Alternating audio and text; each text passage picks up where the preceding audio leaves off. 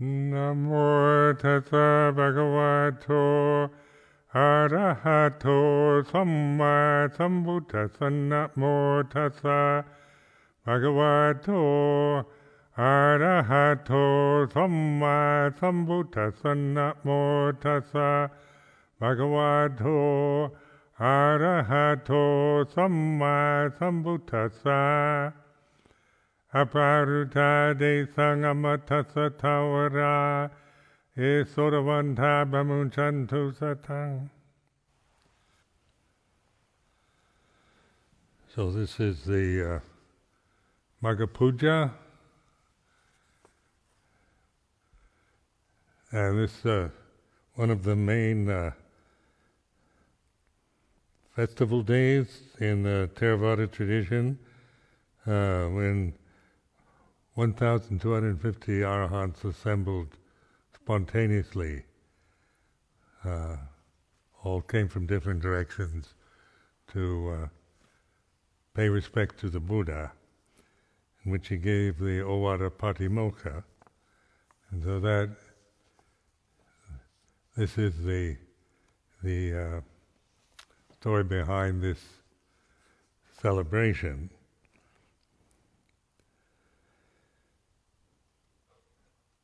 And then the Ovada Patimokkha is, I'll read it to you. So this is what the Buddha would recite, teaching he gave to 1,250 arahants. Let's see if you can understand it. Patience and endurance are supreme practices for burning up evil. All those who have known say that Nibbana is the supreme Dhamma. Those who kill or harm others cannot be called those ordained ones who have become calm.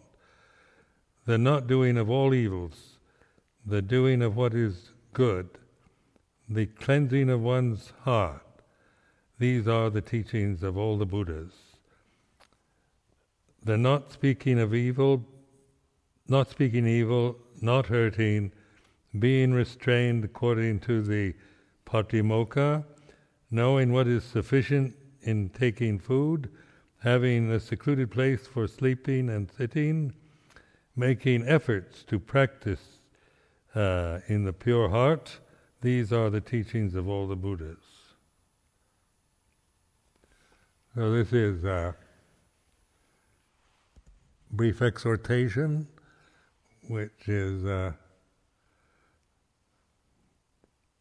simple enough teaching: do good, refrain from doing evil, and purify the mind.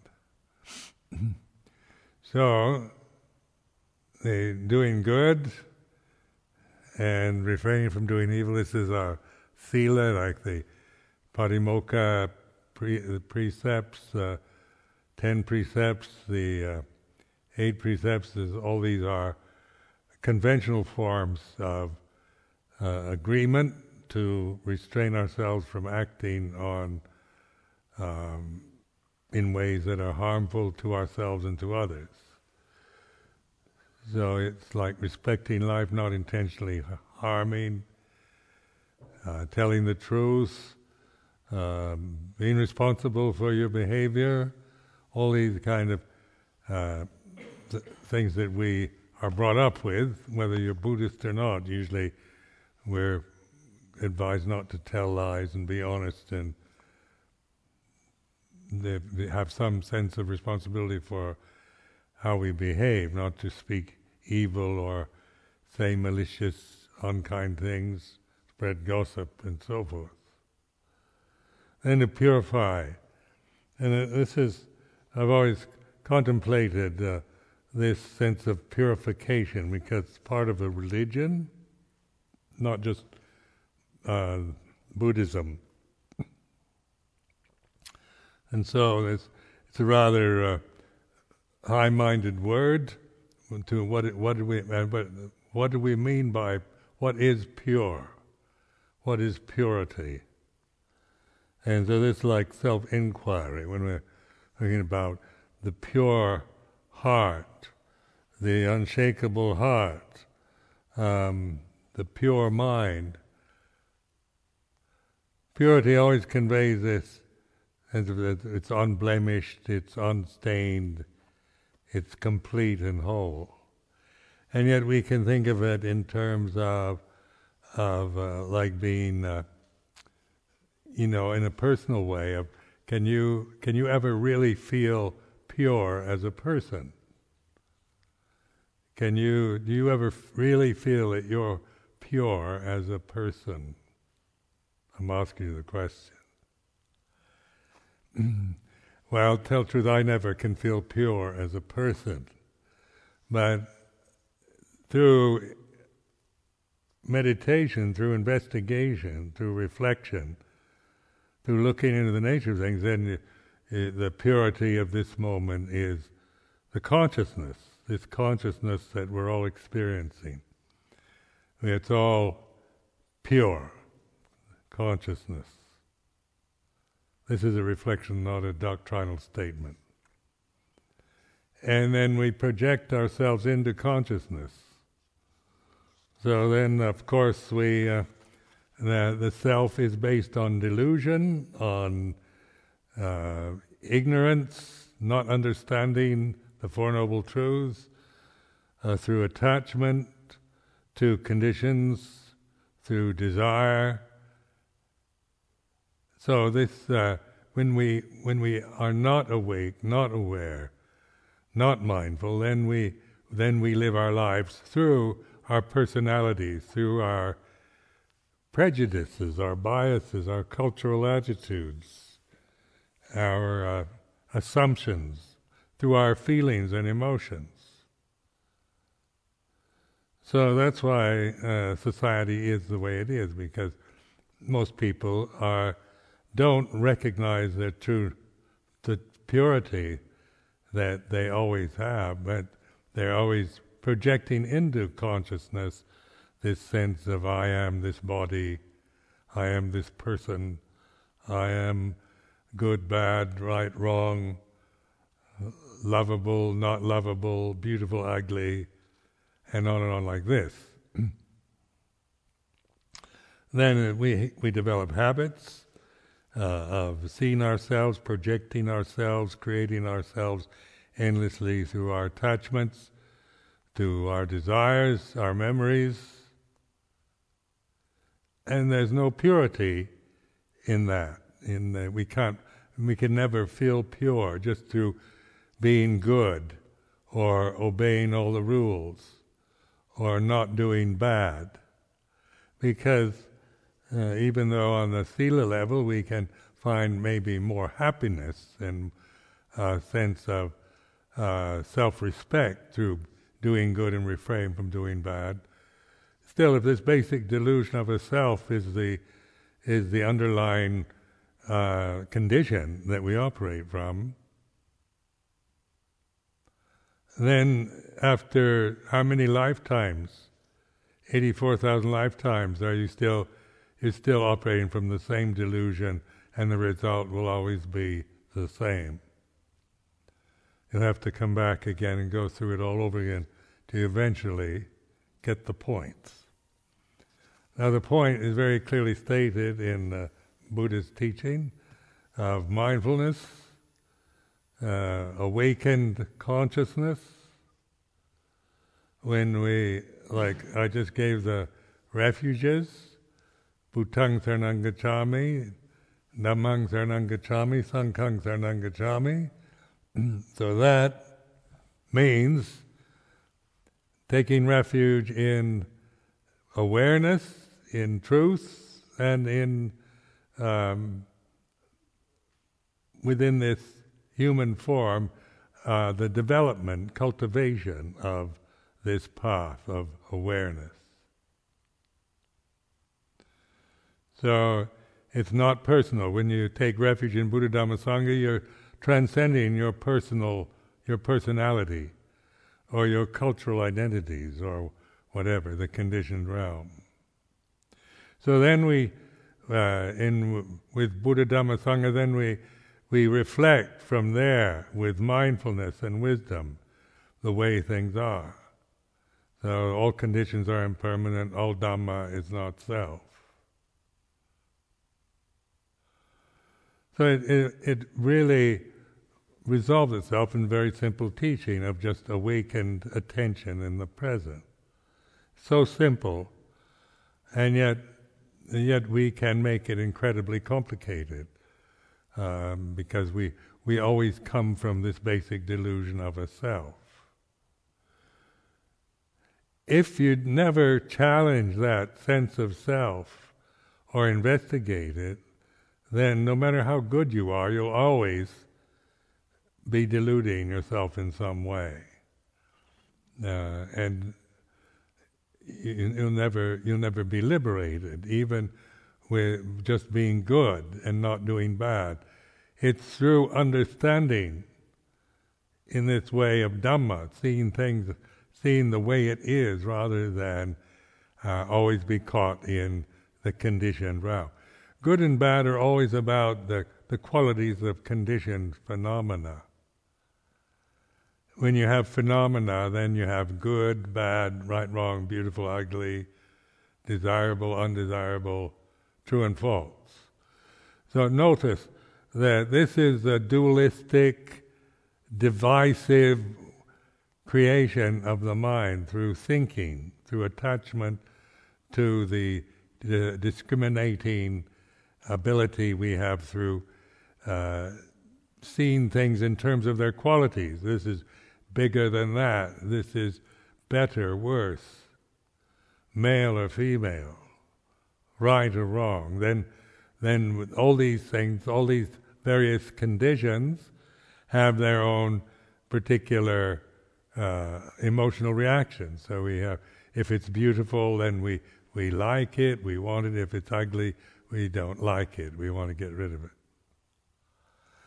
We have cultural biases, cultural assumptions, racial identities, ethnic biases, religious biases.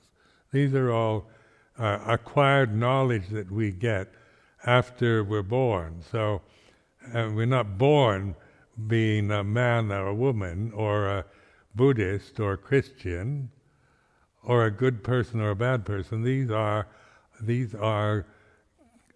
attitudes, assumptions, perceptions that we acquire after birth. So what was your original face before you were born, as the Zen koan goes? And so this is the awakened consciousness. All of us are experiencing consciousness equally at this moment. That we're all experiencing consciousness through the form of the body. So right now, speaking for myself, consciousness, I'm experiencing consciousness from here. Because the body is a conscious form.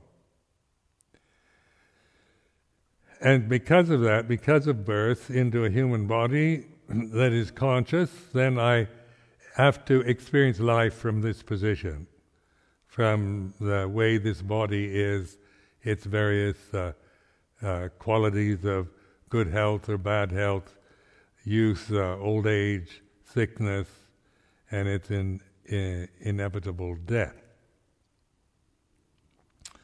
And wherever it is, like I just came from Thailand, this body last week at this time was on an airplane, probably over Kazakhstan or something, and sitting in first class area of the Thai International Airline, very nice.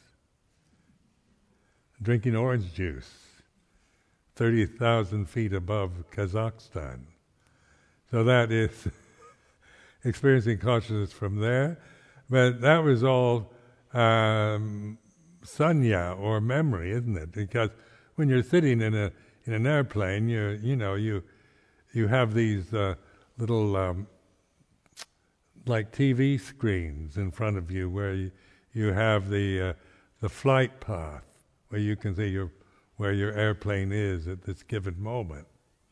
And so you're looking at this little TV screen, and you see this kind of form, of kind of an outline of an airplane as it crosses over, say from Bangkok, crosses over to India and Afghanistan and to Kazakhstan, Russia, and all the way to London.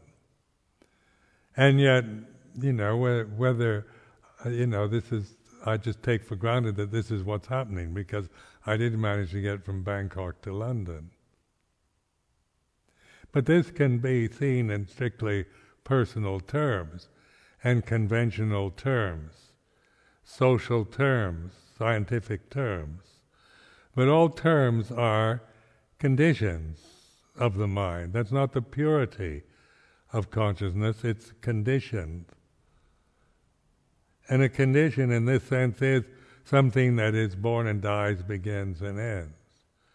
So the body, being the main condition we have to live with for a lifetime, it was born and it will die. And so we all know that. That's common knowledge. But we live in a way that we don't really know that. We know that as a perception, but the reality of it doesn't really come to us unless we investigate, because we can live in the realm of ignorance for lifetimes. I don't know how many lifetimes I've been living in the realm of ignorance. And I don't particularly care or worry about it, but this lifetime is the opportunity for awakening. And that's the whole point of this teaching, is awakened awareness, consciousness, knowing for yourself, but not for yourself as a person. This kind of knowing is not like acquired knowledge that you get from reading the scriptures, but it's the knowing that is natural to us, that is non-personal. It's not acquired knowledge, it's recognition, it's understanding. These are the words I find most useful for explaining this. Recognizing, realizing, knowing the real from the unreal, knowing the condition and the unconditioned. So this is the emphasis in Buddhist practice, is this discerning wisdom, ability that a human individual has to discern the condition as a condition. So during this winter's retreat, this is the emphasis on this discerning a condition as a condition. Whether it's a personal view, an emotion, whether it's good or bad, right or wrong, true or false, it's coarse, heavy, material, or refined and subtle, it's emotional, whatever its quality might be. Conditions have qualities, so that's what why we think we project qualities onto the sense of a self, a body, the things that we see, hear, smell, taste, touch, think, feel. But then when we cultivate awareness, then this awareness is not something that is not a condition. It's not another condition that knows another condition. One condition doesn't know another condition. But this knowing of conditioned phenomena is the unconditioned. So, this probably baffles most of you when I talk like this, because I'm using a language that is quite incomprehensible to the thinking mind. This you have to discover and recognize for yourself. You try to figure out nibbana and the unconditioned and anatta and emptiness with your thinking mind. What happens? You just get more confused, trying to figure it all out. So that's where this mindfulness is not about thinking or acquiring knowledge from external sources, but awakening.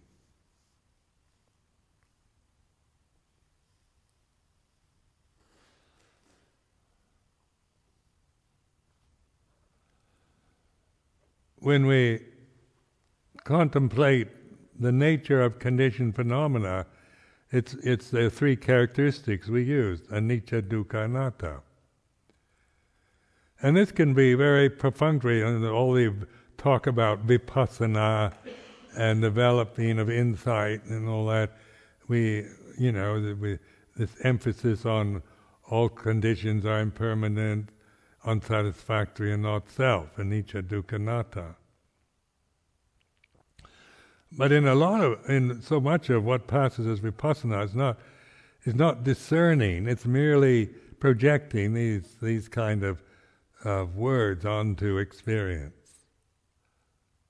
So when you try to think about no self, or when you try to think that all conditions are unsatisfactory or are dukkha or suffering, we end up with some kind of negative feeling. If there's no self, what's the purpose of even practicing? As a person, and if there's no person, then who's practicing? Why take the precepts? Why ordain as a monk or a nun? Why? It doesn't matter whether you do good or bad. Just follow whatever the mood of the moment. It's all conditioned phenomena. So the logic that comes through these trying to think about anicca, dukkha, anatta, or nibbana, or emptiness, usually takes us to a kind of annihilation, or a kind of depression, or a nihilism. And yet something in us longs for something like an ultimate truth, like a belief in an ultimate cause, a creator God, a heavenly Father, eternal happiness. In religion, most religions, there's this reference always to eternal happiness, forever and ever, with our Creator, or with God, or the Holy Spirit. So there's this other side of thinking, of using words in terms of what they call eternalism. So we long for that ultimate truth, that joyous happiness, that wonderful bliss that we can only experience through finding God, or having some kind of mystical experience that we might have heard about, or we might even have experienced at some time. But this is still the dualistic thinking process, and the emphasis on mindfulness can seem rather boring, because what is mindfulness? When you use the word, what is it? And then there's various theories, various definitions. But however they define mindfulness, or sati sampajanya in the Pali dictionaries, or English definitions, that's not it. Consciousness is not something you need to go to the library to study. It's what you're experiencing right now. It's the reality of now. The consciousness is now. Mindfulness then is the recognition of consciousness now, this ability to awaken, to open, to observe, to be the puto, or the knowing, the transcendent knowing of Dhamma, or reality. The transcendent, it's transcending. It doesn't mean it's kind of higher than knowing about Buddhism. It's not about higher or lower, because these are words, and higher and lower are about conditioned phenomena. So when they define Nibbana as the highest happiness, That's not quite right either, is it?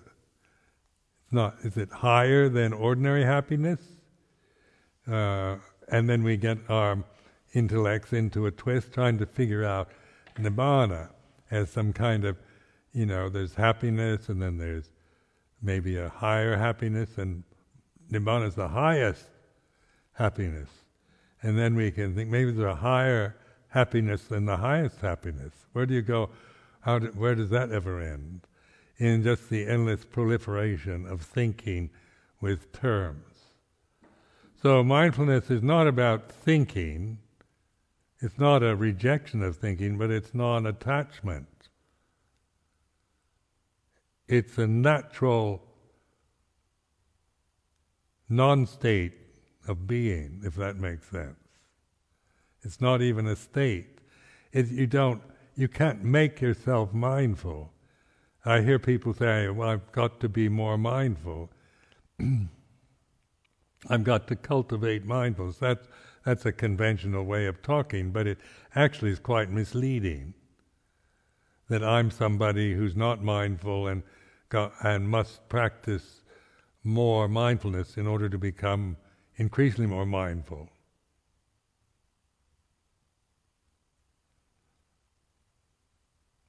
You see what I mean?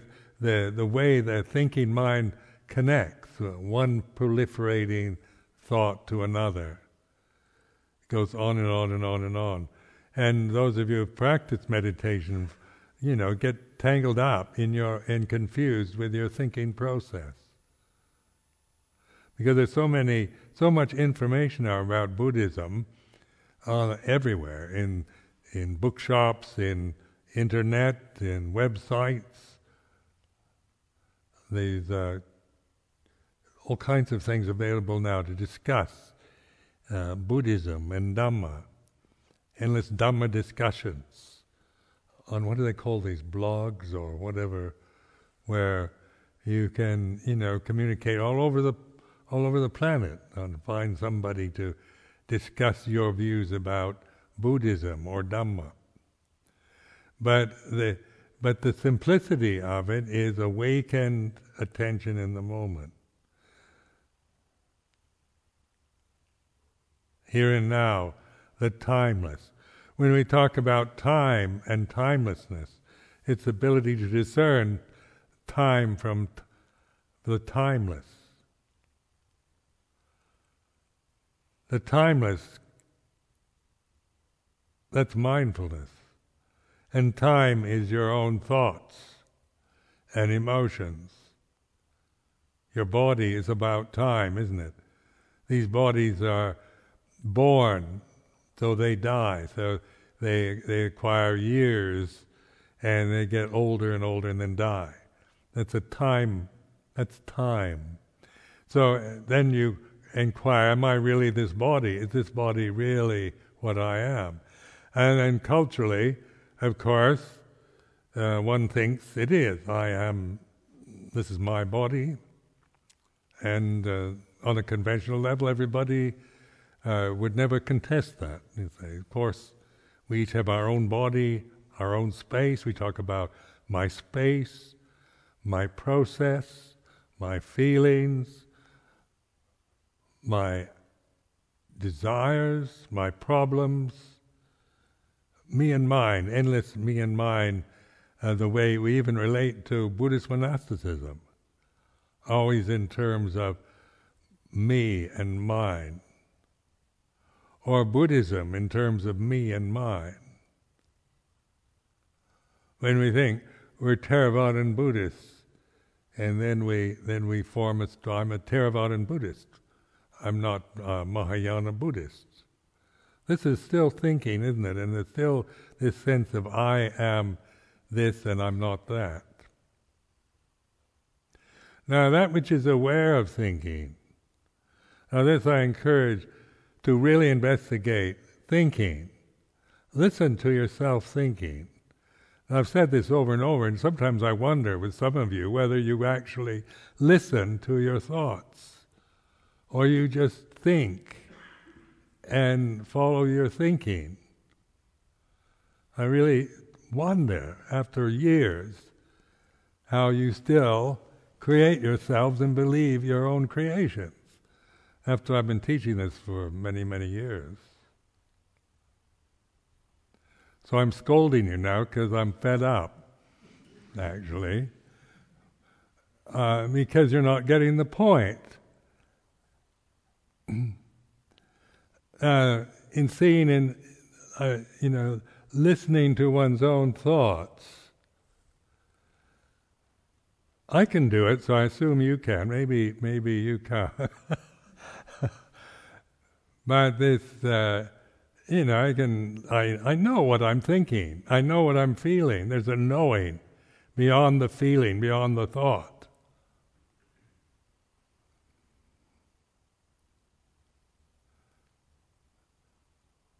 So if I'm feeling happy or sad or inspired or depressed or whatever, there's a knowing of it. Because we say, I feel so, I feel cold because we have so much snow, or I feel depressed because I haven't seen the sun, or I feel, and so but we believe these thoughts. We believe the moods of the moment. We're committed to it. We attach, or we try to suppress. Maybe we feel we should be happy, and we should be positive, and all kinds of idealistic things, concepts of how we should be. So we may suppress our fear, or disappointment or depression by trying to put on a good face in order to live a life where we constantly have to try to be something that we're not, or we're trying to always control our emotions or our feelings. And then when we lose control, then we feel guilty or like a failure, or we feel despair, hopeless. But there's also a knowing of this that's beyond the actual emotion, or the actual memory, or the actual thought. Like thoughts can be rather neutral, one can be very objective about certain things, but then emotional experience comes into it. And then the thoughts, certain thoughts, certain tone, a tone of voice, a certain perception, a memory, something will come and we can feel a strong emotion. So this is, to see with the reflection on the 8 worldly dhammas, that when somebody praises you, what do you feel like? Or when somebody criticizes you, what do you feel like?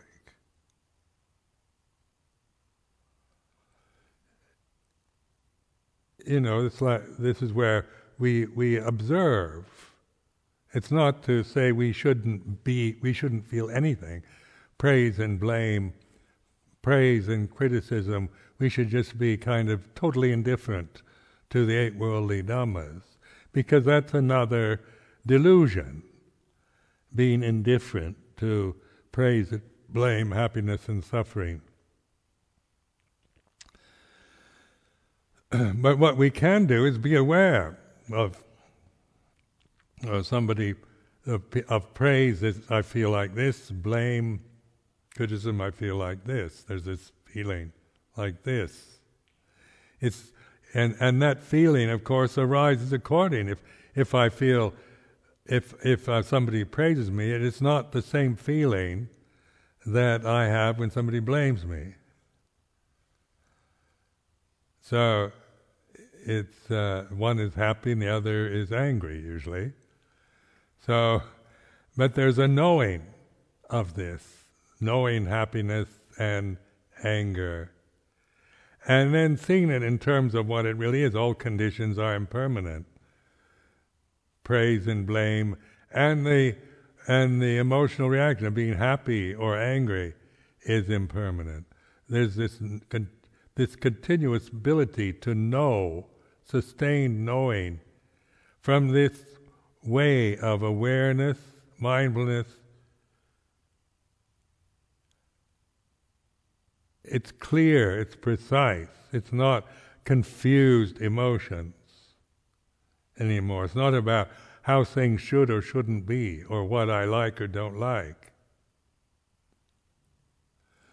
So you see the simplicity of taking this refuge of Buddho Dhammo Sangho. Buddho is knowing, intuitive knowing.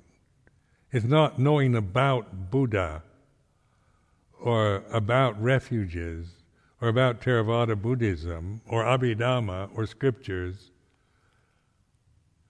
It's not, that's knowing about. If you read the Tripitaka, then you might know a lot about the suttas or the Abhidhamma or the Vinaya. And so many books are written by people who know all about, who studied and researched the scriptures, but may not have a clue about the Dhamma. And then did Buddha teach Buddhism, or did Buddha teach Dhamma? Did Buddha teach Theravada Buddhism? I don't think that's a reference in the scripture, Theravada Buddhism. And Buddha was pointing to Dhamma, or the way it is, not to Buddhism. So Buddhism is a English translation of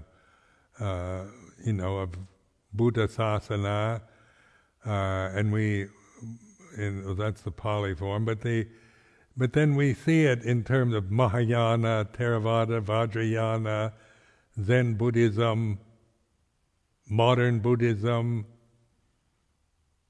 ancient Buddhism, Indian, Sri Lankan, Thai, Tibetan, and so forth Buddhism.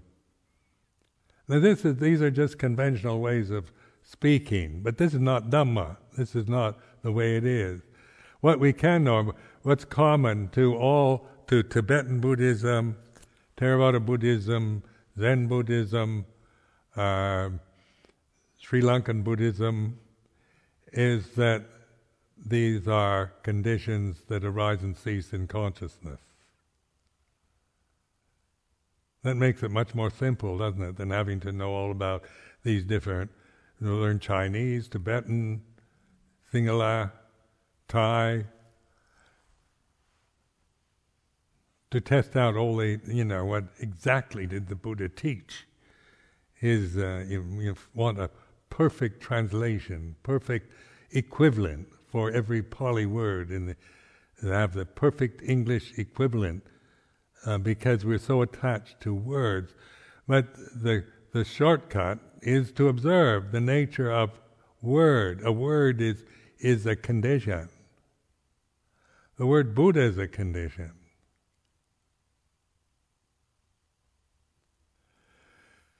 But now we're using the word to remember the here and now. Buddha, Puto, here and now. Rather than Buddha, oh yes, he was that sage born 2,552 years ago in India.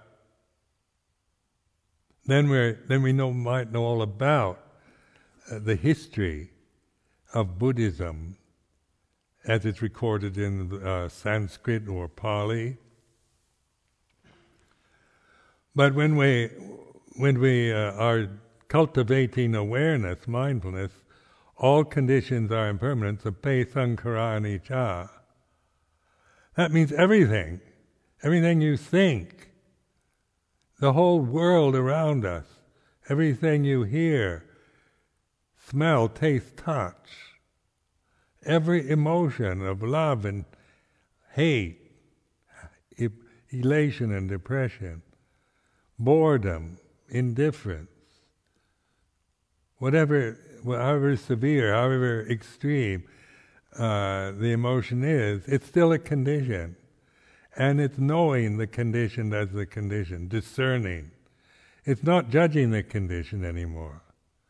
It's not getting caught up with criticizing or evaluating or judging the conditions, but discerning a condition is a condition.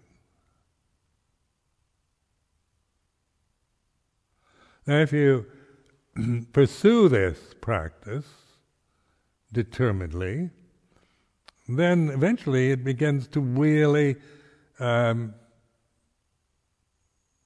it has its profound effect, because you know this from a deeper level than just knowing the theory, Buddhist theories, Buddhist ideas, what Ajahn Sumedho teaches and what Ajahn Chah teaches and all that kind of thing, are all about Theravada and Mahayana and so forth. You know, this is knowing a Bhutto, knowing Dhamma the way it is. So, translating the word Dhamma as the truth of the way it is, you want to know, I used to want to know, well, what way is it? And then we've got to believe that all conditions are impermanent. That's what Buddhists do. We believe that all conditions are impermanent. That's not it, is it? We don't believe, because we can observe that. So using Sape Sankara Anicca, all conditions are impermanent, is a reminder not to act and live our lives as if conditions are impermanent. As if conditions are permanent. I am actually Ajahn Sumedho all the time. My feelings, my views, my opinions about life are terribly important. And, I'm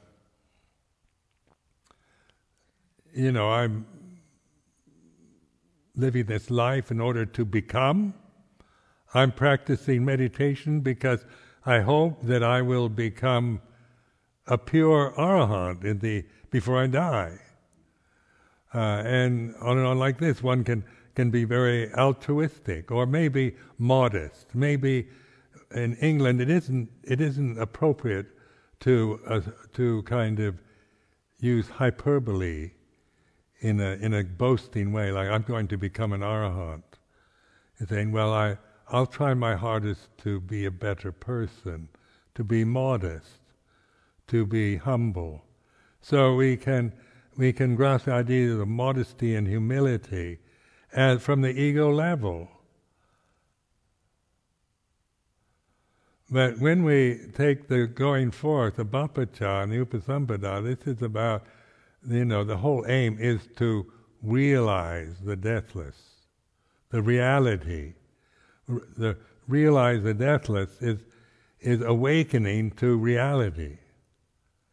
Because the deathless doesn't have a beginning or end. If it's death, it means the end of something that began, something that was born. So the deathless can only be recognized, and that is this awareness here and now.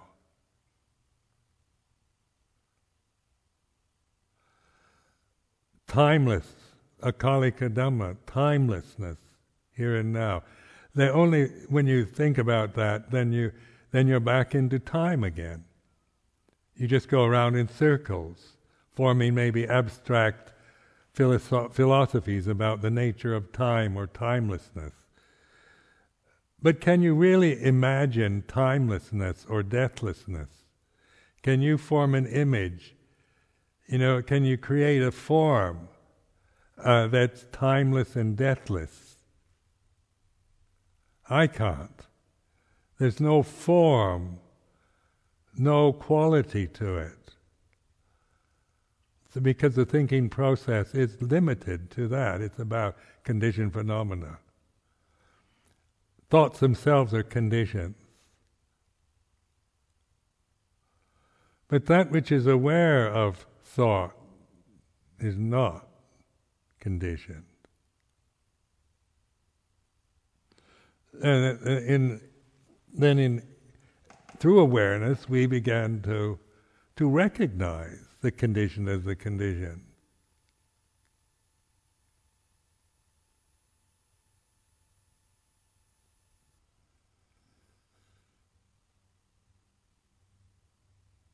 Now, I've been pointing to very simple ways to do this, and there's consciousness and space. So we have the earth, fire, water, and air, the four elements, and then we have space and consciousness. Now notice space and consciousness have no boundary, and yet they're here and now. There's space, and it's visually, in that we can look at the space, or consciousness. Now, sound of silence is the reference to this sound of silence that I use, because I've developed this practice around this kind of background vibratory. Is it a sound or vibration? Well, I don't know what it is. They're certainly recognizable, and I'm fully conscious. Consciousness and this sound of silence then go together. For practical purposes, this is not doctrinal statement. So, in this state of awareness, then the earth, fire, water, and air elements can be seen in perspective. All that arises ceases. All conditions are impermanent. Sape sankarani cha. Whether it's a solid, liquid, air, fire elements, whether it's refined or coarse, subtle, whether it's short or long, or whatever the quality of a condition is. Because once you establish this sense of awareness, it's the sound of silence really helps you to rest in a state long enough to get perspective on the conditions, on your own thoughts and emotions.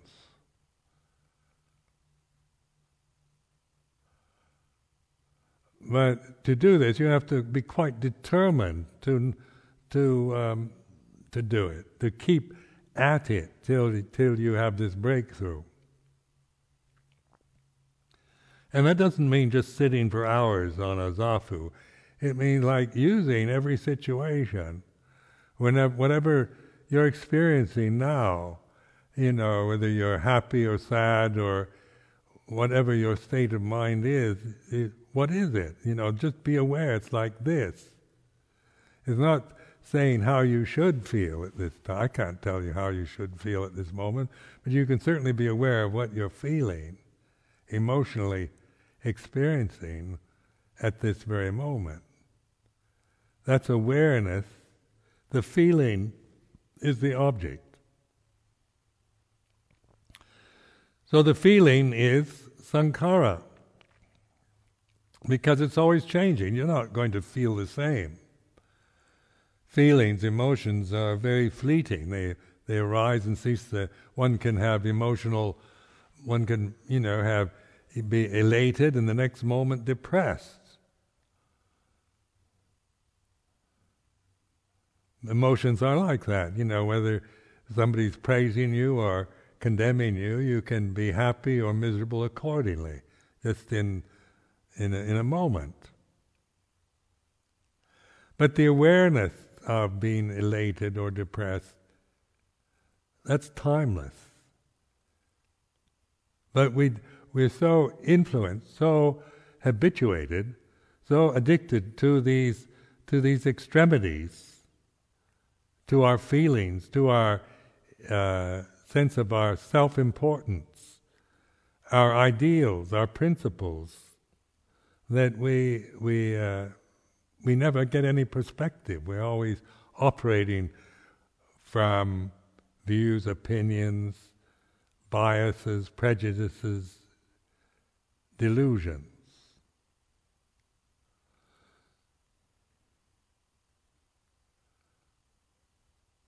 So when we think of 1,250 arahants assembling, we can even create this idea of an arahant as being some kind of rare human being, maybe back in India 2,552 years ago, people were much purer than they are now. I mean, look at our society now.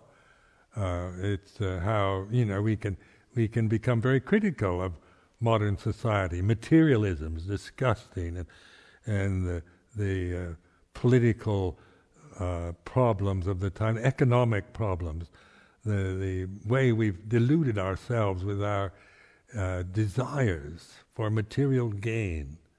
The banks are failing, economies are crashing. But at Buddhist time, maybe we think of India 2,552 years ago, probably was the golden age. But we don't know, do we? I mean, there are various opinions, but 1,250 arahants assembled on Magha Puja Day, not because it was part of the Buddhist, Theravada Buddhist tradition. It was spontaneous. Now we can question that, whether that's just legend, myth, history, or reality, or hyperbole. All religions tend towards exaggerating, proclaiming, and all kinds of ways that religious jargon, religious language operates. They all sound like we're the only really good one.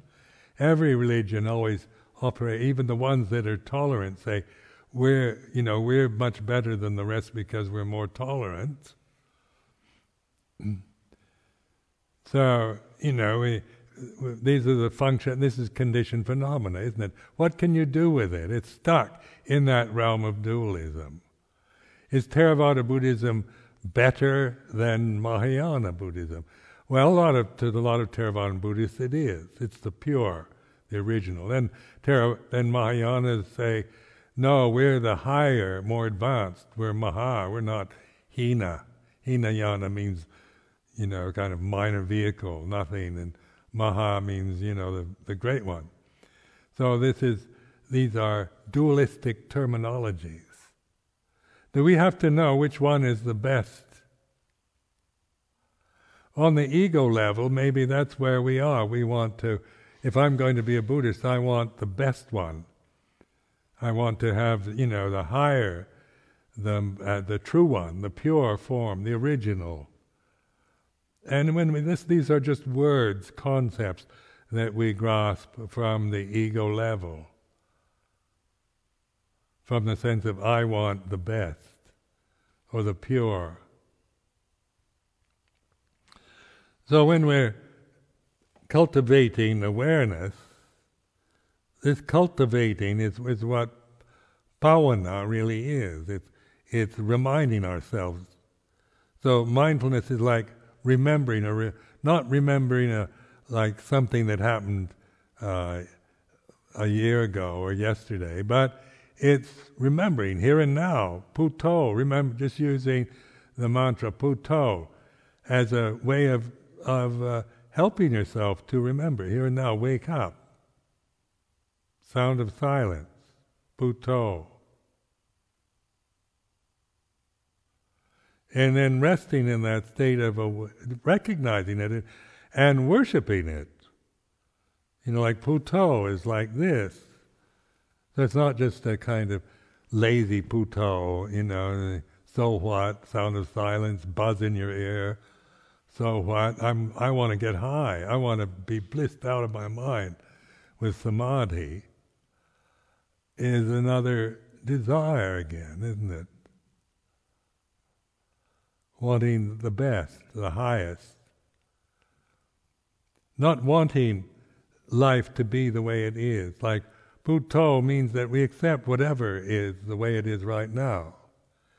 It doesn't mean it's what we want, or that it's what should be, but it's like this. So physically, it's like this.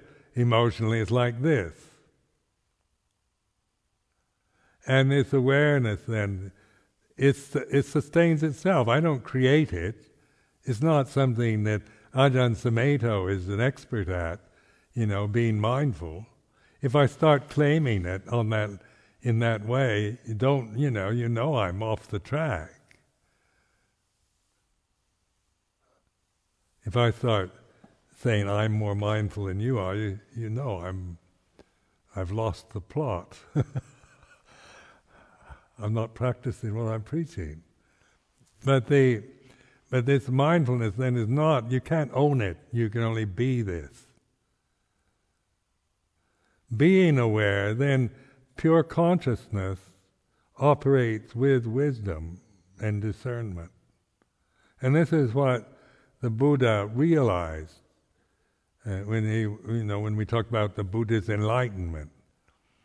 This is what Gautama, the ascetic Gautama, recognized, realized, why we call that the Buddha.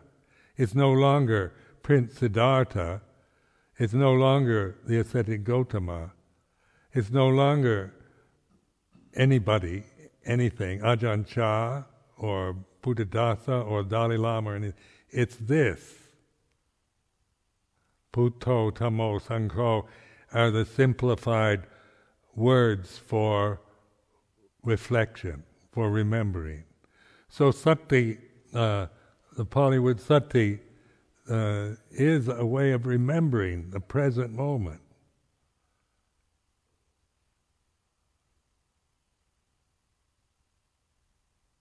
It's like reminding yourself, here and now, or using your breath, the anapanasati, if you're trying to develop anapanasati to get some kind of samadhi, or observing, using the breath as a way of bringing your attention to what's happening here and now. It's like this.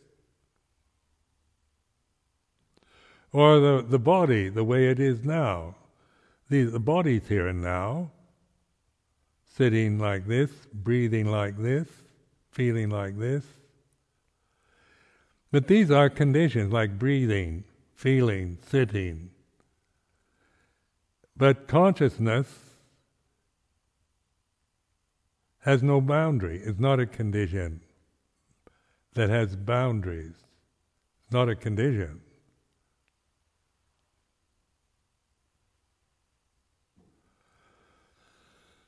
So in Thai, they often use the word citta for consciousness. So in Luang Por Chah used to always say, in Thai they say, watch your citta, do jit. Do is like observe your consciousness. Do jit. This was some of the first Thai I learned was about do jit, or observe your mind, observe your consciousness. Well, you can observe consciousness but you can observe the state of mind you're in. The sad feeling, happy feeling. Because you are consciousness. Consciousness isn't something that you observe, it's something you recognize. So this do jit practice is recognizing consciousness is like this. And then the self, the ego, is like this. It arises, ceases, sense of me as being Ajahn Sumedho arises and ceases, feeling happy or sad or whatever comes and goes according to other conditions. It's just the way it is. All conditions are impermanent. All Dhamma sape Dhamma anatta, not self, anatta. There's no self.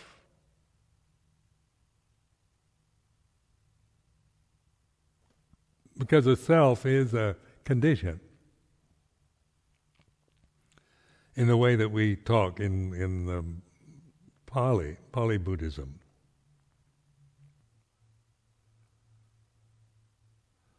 Now this is pointing very directly, and it's this is all it amounts to.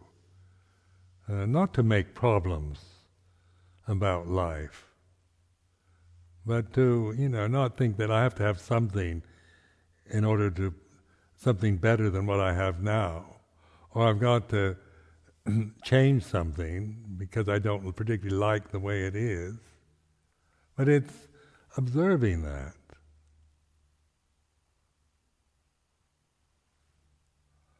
So in life of a samana, it's we live at a level of four requisites and Dhamma Vinaya. So this is all we need for this practice. This is it. You don't need anything more than this. This is complete. It's a matter. It's up to you to use it. Or if you want to use it for the wrong things, and whether you use it for liberation or for enslavement or for making yourself always discontented or unhappy.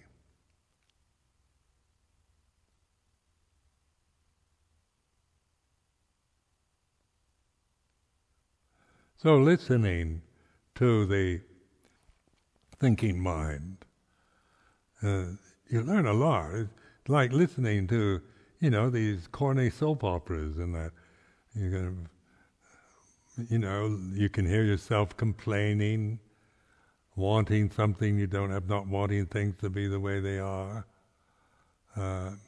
worrying about the future, feeling offended, your feelings hurt, heartbroken, disappointment, betrayed. Longing is another one, longing for something you don't have. Hoping. All these are, can be recognized as conditions arising, ceasing. It's not a put down of conditioned phenomena, it's recognizing, it's discerning it. So conditioned phenomena is the way it is. Some of it's lovely, high-minded, beautiful. Some of it is coarse and ugly, nasty. So most of it is neither one extreme or the other. A lot of our life is just plain boring. Just perfunctory getting up in the morning,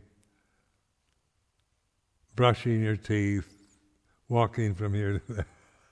Most of our life is just, putting on your robes and taking them off and taking a bath and eating your food, things like this. None of it is, so ordinary that on a retreat we can really get greedy to have a heavenly experience. No, we don't want to spend, 3 months meditating and just end up with just being mindful while we're brushing our teeth. We want to really cultivate samadhi so we can have some kind of super-duper high-minded experience and breakthrough that we conceive before when we don't even know what we're talking about. Or maybe you've had experiences in the past, of great samadhi and great bliss, and then you long for it again. So be careful of that, wanting something because you remember, or wanting something that you don't know yet because you've never experienced it, but you long for it or hope for it. So these are all observable when you observe your thinking process, making it fully conscious. I want something I long for. And this world we live in now is going through it seems to be a very difficult time. And so there's, everywhere. It's not, not just here, but everywhere is so many problems in every way. Because the conditions, phenomena is obviously on a kind of more international scale or global scale, something's happening. So it's even more important to see the liberation that comes through awareness, rather than worrying about the future of the planet or the future of yourself or the Sangha or anything else, but developing that accuracy of discernment so that you find your strength in stability, in stillness, rather than in just being caught in the whirling vortex of changing conditions. Now, this is something that is available to us all, as human beings. It's not. If you think you can't do it, then observe that. If you think you're not good enough or not pure enough, observe that. It's not about having to come to a point where I think I'm really pure, then I can find purity.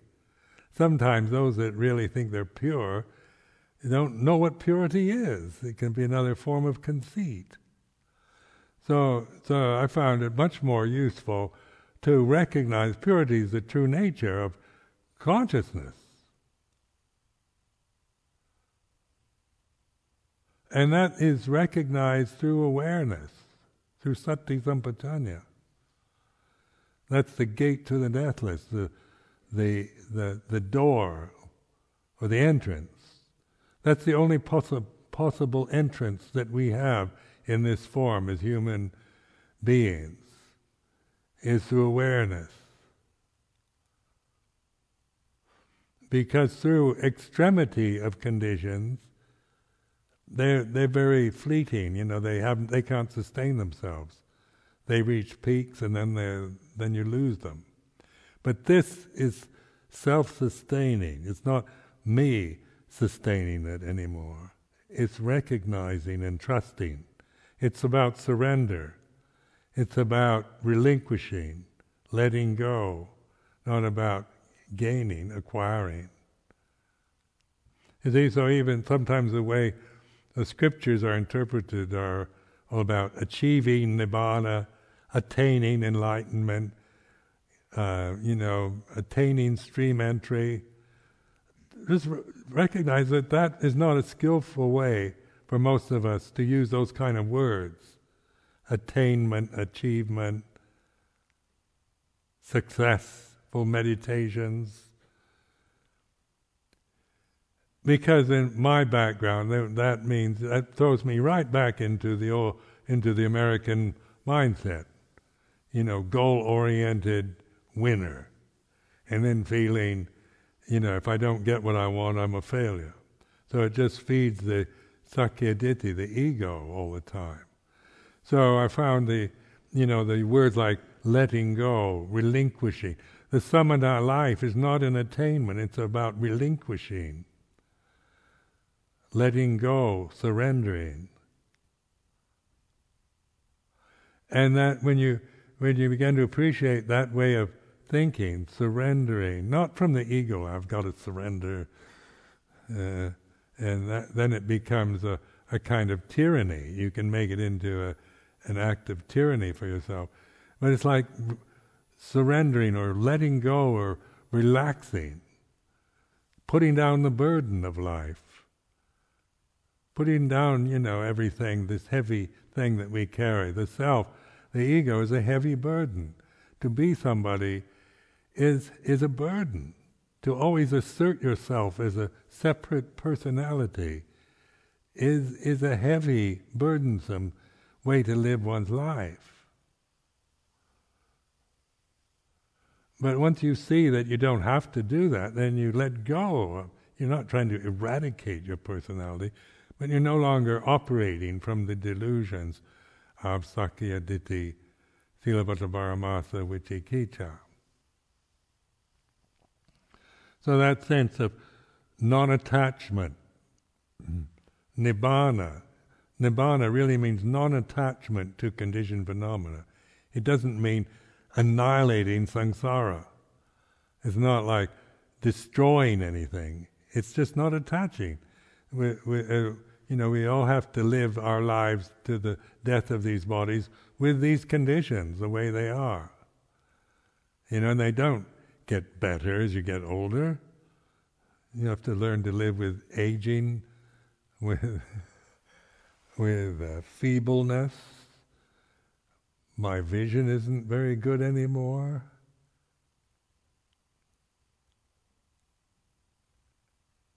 I have clean intestines because I did a detox.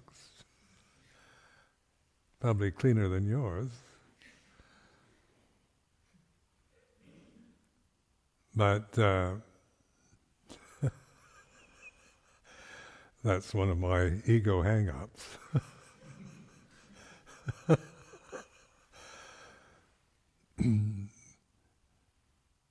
let's think of having to support principles and high standards. How many of you are very idealistic and with high principles and high standards?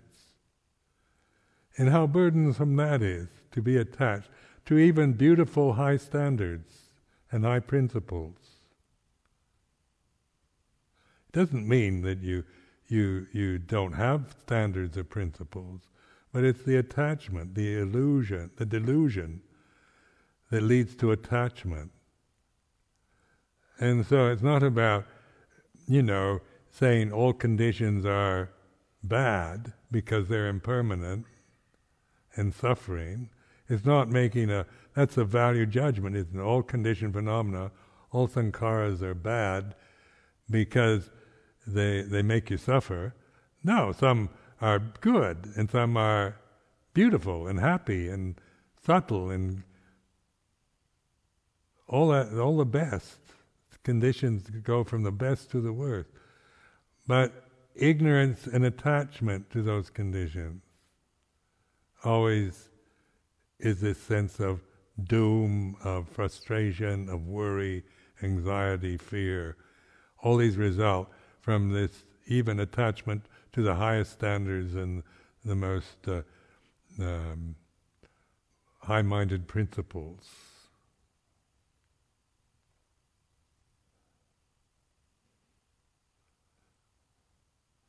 So there's an encouragement to learn to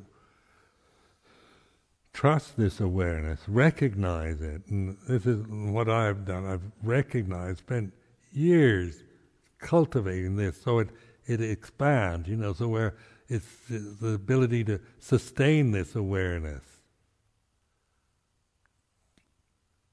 and appreciate it and be grateful and it's for this ability to just rest in this awareness. Where then I can see, all the things that happen to me, my vipaka karma, as I get older, things, people ordain, people disrobe, I get what I want, I don't get what I want, things change for the better, change for the worse. It's all part of it. It doesn't mean that I'm getting out of old age, sickness, death, or I'm just totally indifferent to life, so some monk or nun disrobes, fine, I don't feel anything. It isn't like that. It's not like you become insensitive, but you're no longer a slave to sensitivity. So you're no longer creating suffering around the changing conditions of sickness, disease, old age, loss, separation from the loved, having to be with the unloved, and on like this. This is life. Life is like this. Sokha parite vatuka tomanasa upayasa. This is not, this is the conditioned realm is a realm where we experience sorrow, grief, despair, anguish, worry. But what we learn from that, we observe that which is observing of grief and sorrow, despair, is not that. And the more you keep reminding yourself, my refuge, the refuge is in Buddho, not in despair or in grief.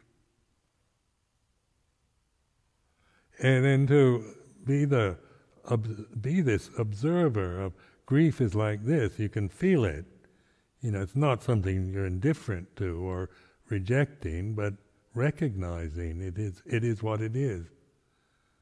Loss of the loved is like this. Not getting what I want is like this.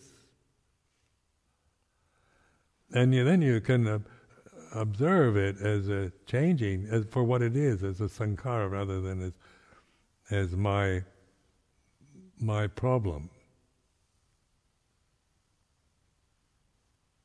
So I offer this for your reflection.